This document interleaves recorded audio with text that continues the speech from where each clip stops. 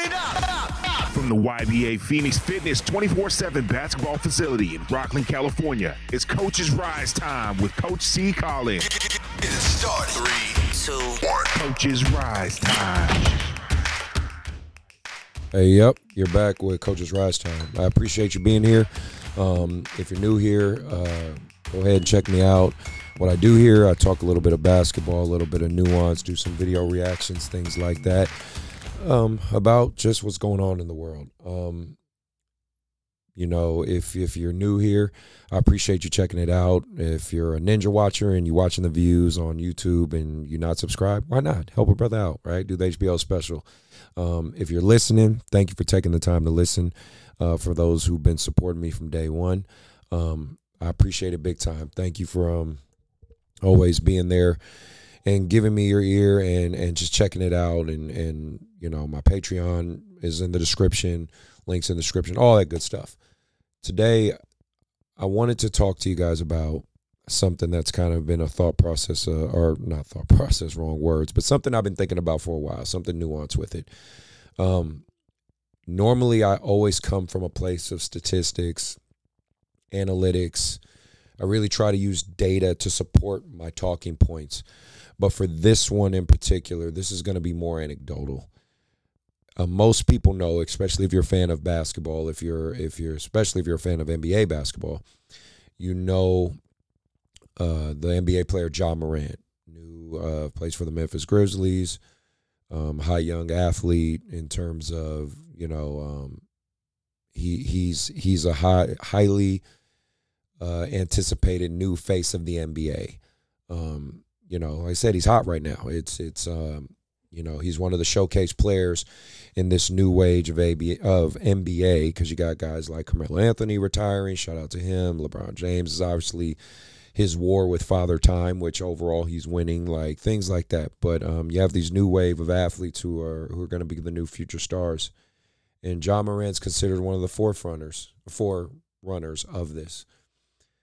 So in recent news, he was on social media waving a gun, or what allegedly is a gun. Obviously most people, if not everyone, saw it when it happened. Right now they're still waiting to give him consequences for his actions. The commissioner of the NBA said it's not fair to talk about it or to administer the punishment right now because it takes away from the NBA Finals. Take with that what you will. This is not his first time waving a firearm on social media. He did it, as most people, if you're checking out this video, know. He did it a while back in a nightclub on an away game, breaching a lot of contracts, just overall doing a lot of questionable things. And Ja Morant, this episode isn't going to be about Ja Morant. He's just a prime and recent case study of the thing I wish to talk about. He has other instances. I covered him before on one of my 1-minute recaps, if you want to check the shorts out, where he punched a kid, allegedly, and a teenager over a basketball pickup game. He had a security go to a mall and check, I guess, one of the security guards there. Just, there's the alleged laser gun sight that was at the Phoenix game. There's a lot of things that are pending and repercussions that Ja Morant in particular is dealing with. But I want to talk about what he, in my opinion, is a symptom of a huge problem we're running into with not only black culture, basketball players, athletes in general, is the connections between hip-hop and the music, rap, whatnot, athletes, and street life. It's a very weird symbiotic relationship because they all are connected to a degree. There's always that, analogy, or some people say rappers want to be athletes, athletes want to be rappers, right? And entwined in all that is the street culture.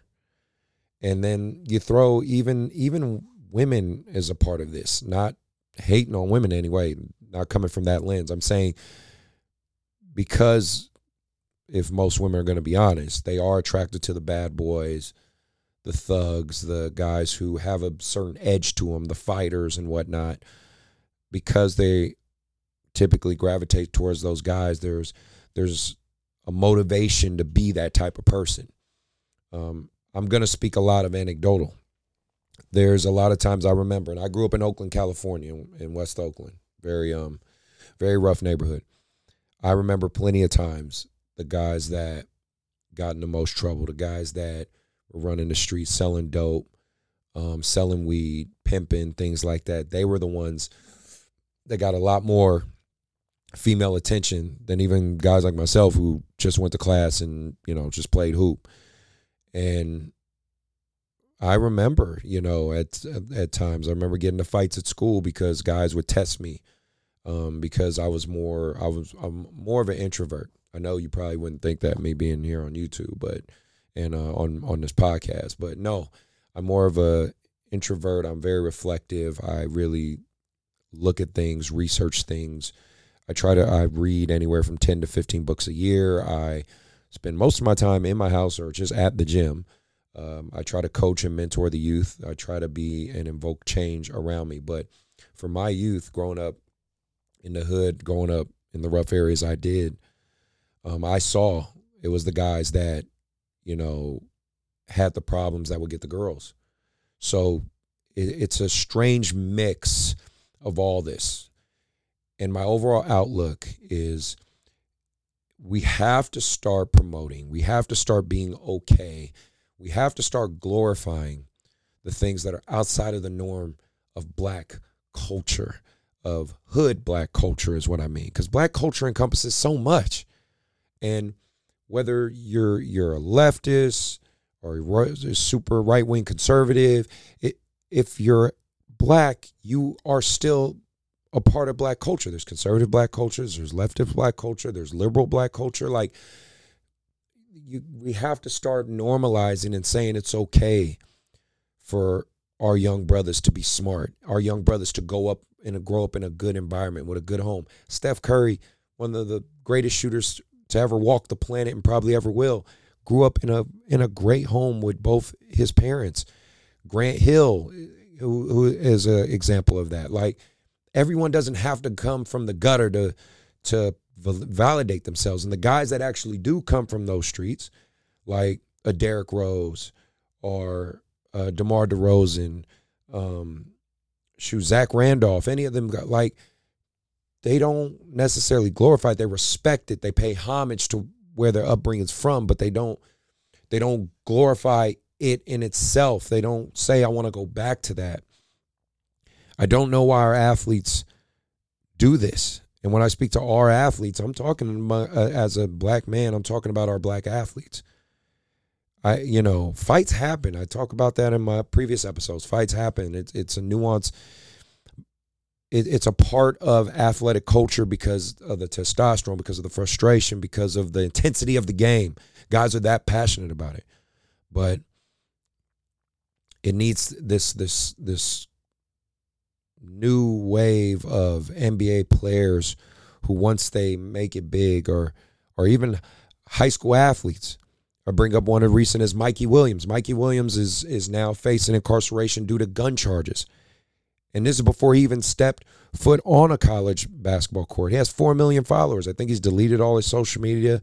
I'm probably going to do some 1-minute recaps of him and John Moran, all these different stories. But I think these guys are symptoms of a culture that needs to be talked about. I guess I feel like I'm going to talk about it because I'm the type that speaks my mind, and I'm tired of seeing it. I don't know these young brothers. I've never met them, but I'm watching them from afar and watching them grow up just like everybody else. Something about our culture has to stop glorifying violence, has to stop glorifying wanting to prove we're from something. Growing up in a war zone isn't glorified. There's a reason that veterans have PTSD. There's a reasons that, it was called shell shock before. There's a reason that military people go through psychological issues. Understand this. I was reading Jordan Peterson's book, 12 laws of life, or 12 rules of life, or whatnot. And he talked about this in his book, which I found incredibly insightful. Most military men don't get PTSD from what they've seen. Actually, the psychology and the data shows they get PTSD from what they've done. They find that there's a darkness within them that allowed them to do something so barbaric, so inhuman, that it changed them forever. And the residuals of those psychological scars carry through them to back when they come to the States. They can't just turn it off. What I mean by that is in relation to our young athletes, to these young brothers going out there basically trying to prove that they're thugs and they're hard and they're gangster, is they're going to find that they're going to do a darkness that they won't come back from. And if you don't believe me, look up story after story after story after story. There are NBA players, former pro athletes, who've done things so horrific, so barbaric, we look at them like they're not even human anymore. What I'm saying is there's steps that happen prior to that. And no, I don't put the blame on the people around them. Like, oh, it's the people around them. They got the shady people. No, at some point they have to be accountable to themselves. Like, again, Mikey Williams, I think he's 18, 17, or just turned 18. But yes, he's a high school kid. Had never even played college. And of course you could say, well, the people around him shouldn't have let him have a gun or shit. At the end of the day, he decided to do that. And there needs to be accountability on that part. Not the people around him. Usually, at least the way it works back in the day or whatever, the people around you are the ones that had the heat. You know, they had the thing on them. The guy, the star, never did. He never had to get his hands dirty.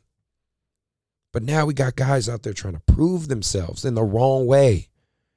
And I think, again, it's the culture of the music. Not to say the music is the sole reason. It's not a simple variable. It's a equation. It's a multivariate equation that gets this outcome. And if we don't talk about it and identify the symptoms, all we're going to keep seeing is a trend of younger and younger and younger athletes out there trying to prove they're a part of a culture and a life that they don't need to be a part of. Trust me, if you talk to most of the guys that live those lives, if they had another option, they would take it. Now, social media and things like that have now presented a window, an insight for them to try something else. That's why you have ex-prisoners who actually created YouTube channels that are doing really successful, and they talk about that prison life and talk about how to stay away from it and try to tell these guys. Yeah, they say some crazy stories, which is for entertainment purposes. But most of the time, most convicts can't get a 9-to-5 job. So them saying those entertaining things, getting some views, getting a source of income, and getting out a message that helps to hopefully help the next young men realize we shouldn't do this, that's something that could be solely appreciated big time. I just want to see these guys thrive. And I don't want to hear the excuse, oh, they're young. They're young. Listen, we've all been young. We've all been dumb. I've been young and dumb. But I wasn't pulling guns out on people. I wasn't out here trying to pull guns on social media. That's, you know, when my pops took me out for guns, we just went to the back and shot them when we were, you know, practicing target shooting and things like that. Or we went out to the woods and, you know, shot the disc and things like that. But these NBA players, these high school guys, these youth guys, I mean, it happens in the NFL, it happens, but mainly, let's keep it a buck, it happens in black culture. Why are we glorifying violence so much? If you really have that itch to get that violence out, I definitely suggest to all my brothers out there to do a combat sport. Take up boxing. There's 4 main staples of martial arts or martial arts in general that I think are the staples of, if you learn these, you're going to go out there and be effective if you need to protect yourself. But they also get a lot of that out. To me, it would be Muay Thai kickboxing, Brazilian Jiu-Jitsu, boxing, and wrestling. If you can master it, or if you can learn a little bit of any of those four, if you can master one, you're a problem. But if you can, dabble in a little bit of those, it gets a lot of that out. Because just like Jordan Peterson says, just like a lot of philosophers say, inherently through violence, through becoming someone violent, you learn how to control the beast within you. Right? Being weak doesn't make you good. It just makes you weak. Remember the analogy. You rather be a warrior in a garden than a gardener in a war. You understand? Like, there's a reason the toughest guys, the most brutal guys, happen to be the nicest guys. Have you seen, like, most boxers? Most of them, of course, you have your crazy ones that are out there, but most boxers, professional boxers, when you meet them, they're very nice people. They're very welcoming. UFC fighters, right? They're not quick to violence. Even when they're in a heated discussion, they could be in a heated debate. They don't elevate it to be like quick to fight. Because inherently through violence, you learn control. Through barbarism, you learn kindness. Okay?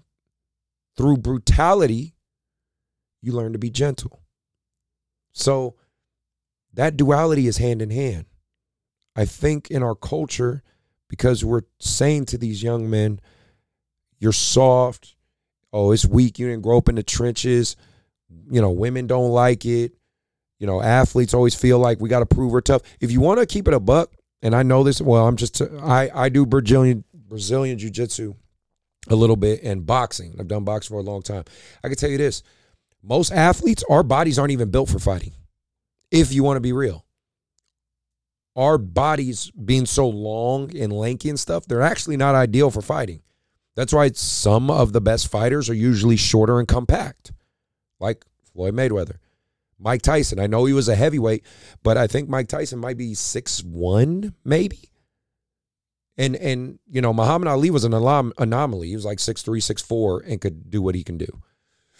Compact, strong, tank-like bodies are the ones that are ideal for fighting. Now, don't get me wrong. If you're a 6'8", 270-pound monster, 260-pound covered in sheer muscle like LeBron James, yeah, you most likely can knock somebody out. A boxer's chance, any lucky punch, whatever. But is his body ideal for fighting? No, actually, it's not. It's not. So, athletes, just be athletes. Like, yeah, if some violence breaks out, protect yourself, always. But we don't need to seek that out. Again, this is just my reaction to it. This is my anecdotal experience. Usually I get data and all this stuff, but I'm just speaking out of place from this of passion. I'm tired of seeing it.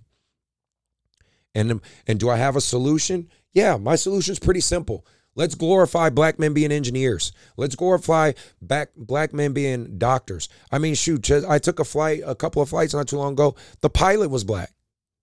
I don't see that very often, just being honest with you. It was nice to see, right? We have to understand there's a separation between entertainment purposes, which a lot of rap artists and hip hop artists are doing. It's just entertainment, like acting. And there's real life. We've seen the real world consequences over and over again from blurring those two lines. Let's make sure we do better. Let's learn from these mistakes. Because quite frankly, I'm just tired of seeing it. And some of these guys are too talented, have too much of a future on their hands to waste it like this. My outlook is simple. Let's take care of our own. Let's take care of ourselves. Let's enhance the community and then bring in others. And of course, what I mean by others, I mean other races. But again, it's not even a racial thing. It's just a culture. It's a black cultural thing. And with all these interconnected, intersecting parts, it's going to take a group effort, a community effort to start to change the norm. So my hope is if having the dialogue, if you're listening or you're watching on YouTube, like, let me know what your thoughts. Give me some comments down below. Let me know what your suggestion might be. I would love to hear it. I would love to have the dialogue. Please try to be respectful. I know it's the internet, so some people won't. But I think we got to start looking in the mirror. We have to start facing these things and start trying to move forward and try to let people know it's okay to be the intelligent brother. It's okay to be the brother that likes anime. There's one guy, like, he does these shorts talking about different anime battles and video games and all that stuff all the time, and I think he's making a great living doing it. And I want to glorify those type of young men, right? My son is growing up in that age. My sons are growing up in that age. I need them to be able to see that brothers don't have to fit a caricature. We can be a lot of different things. And it's okay that we're not thugs. It's okay that we don't want to fight the world. Sometimes the world ain't meant to be fought. Sometimes it's just meant to be embraced. My thoughts are always going to be, always trying to think ahead and think of what's progressive. If you've stayed to the end, you're a real one. I appreciate you. Again, hit that like, hit that subscribe. Help me out with the algorithm. Hopefully this gives you guys some good thoughts. Let's start the dialogue. I'm hoping this helps you guys to think and understand that I care about my community and want to see it succeed. But, other than that, be safe, and I'm out.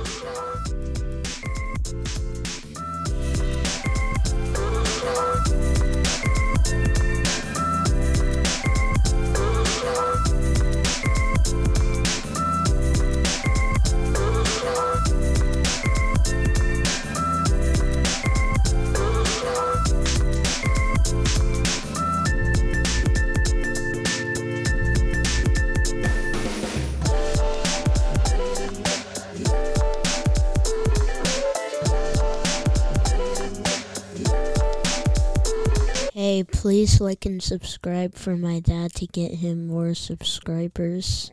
And also say thank you, and I appreciate it. And thank you, and I appreciate it.